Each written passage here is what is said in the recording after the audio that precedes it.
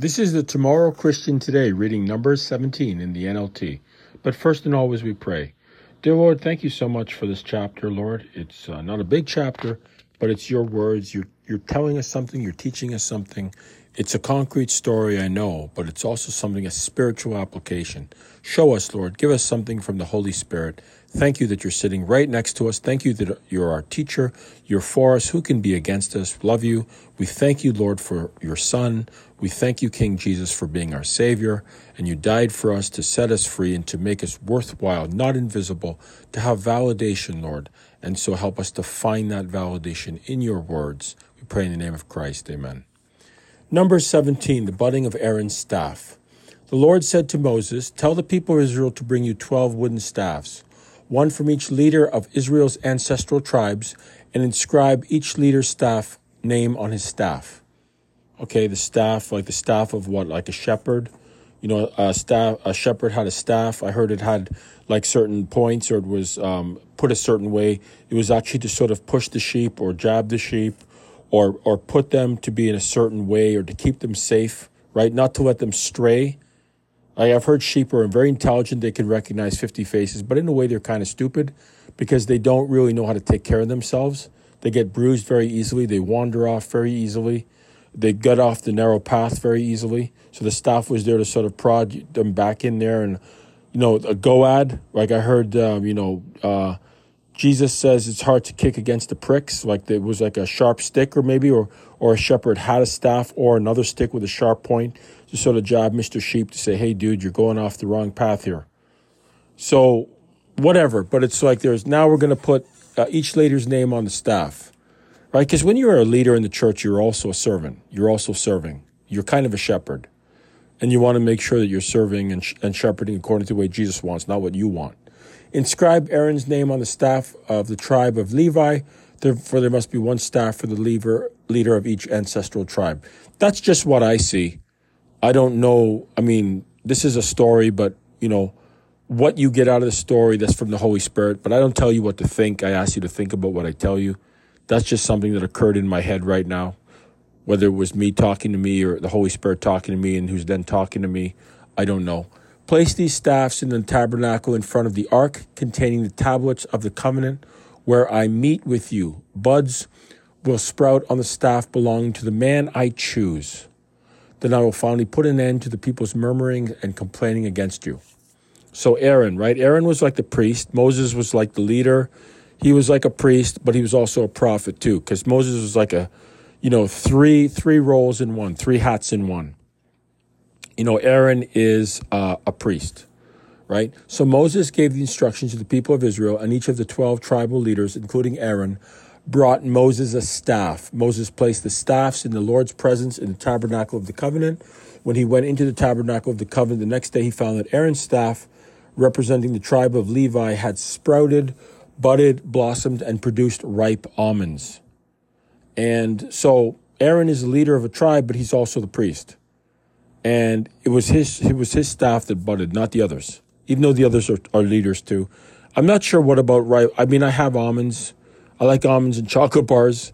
I don't really know what's the health of an almond. Maybe it has some special compound, like why it produced almonds, I'm not sure. When Moses brought out all the staffs out from the Lord's presence, he showed them to the people. Each man claimed his own staff, and the Lord said to Moses, "Place Aaron's staff permanently before the Ark of the Covenant to serve as a warning to rebels." Okay, so it's like this is the leader that the God has picked, and it's in the Ark of the Covenant or before the Ark, and we think of the Ark as kind of like Noah's Ark.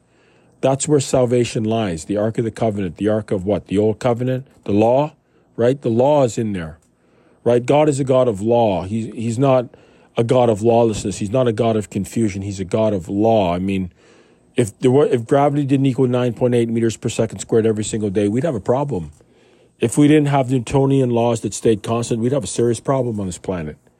And there you know, how much the sun is from the earth, and the certain laws of gravity, certain laws of thermodynamics, certain laws that stay constant in the universe. If it was fluctuating all over the place, we'd be in big trouble.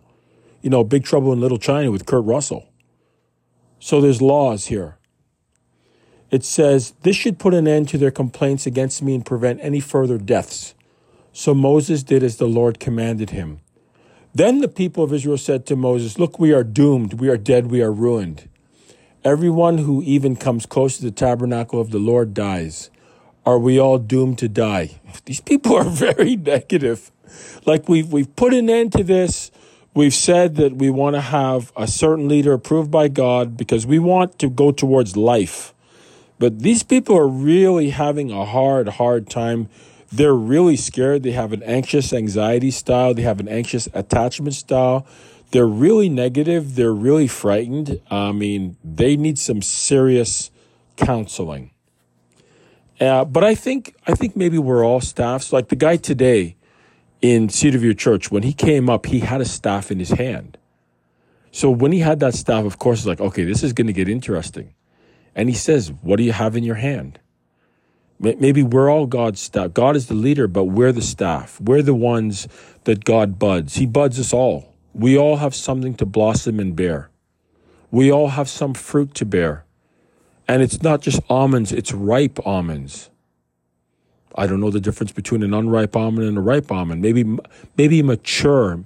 Maybe God is God living in us, approving our lives, and being in control of our lives as our shepherd, as our counselor, as our king, as our priest. That's where your life will bud. That's where your life will take off, and you're meant to be the person God wanted you to be, full of righteousness and peace and with a purpose. And, I was just listening to David Pawson, and he was talking about, in life, your life is like a circle. You get up, you go to work, come back, watch telly. That's what he said. Then you do it again and again. Your life is like a circle. And history is just doomed to repeat. But he says when you have God, then your life becomes a line. It's going somewhere, a line like a staff. It's going somewhere. Your life is on a trajectory and it's going up to infinity and beyond. It's not a circle. It's not a circle of born, live, and die. That's what most people, their lives are. They're just born, live, and die, and that's the end of their life.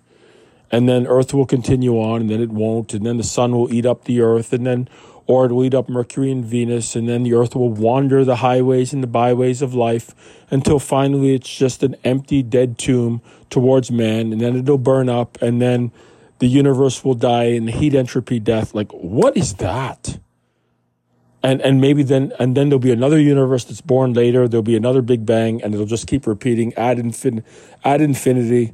As the guy said in the Flintstones, the judo guy, et cetera, et cetera, et cetera. I don't think so. Sorry, homie, don't play that. You're saying you got all that from number 17? I didn't. 1-7. I'm sorry. Our God just takes the endless, repeating, repetitive, monotonous life, and he turns it. This is not just a job, friends. It's an adventure. This is the adventure of a lifetime. This is the lifetime of an adventure. And I think I want to go for that option. Thanks for listening to my crazy logic. I hope you're enjoying. Have a wonderful rest, and happy Monday to you tomorrow. God bless you all.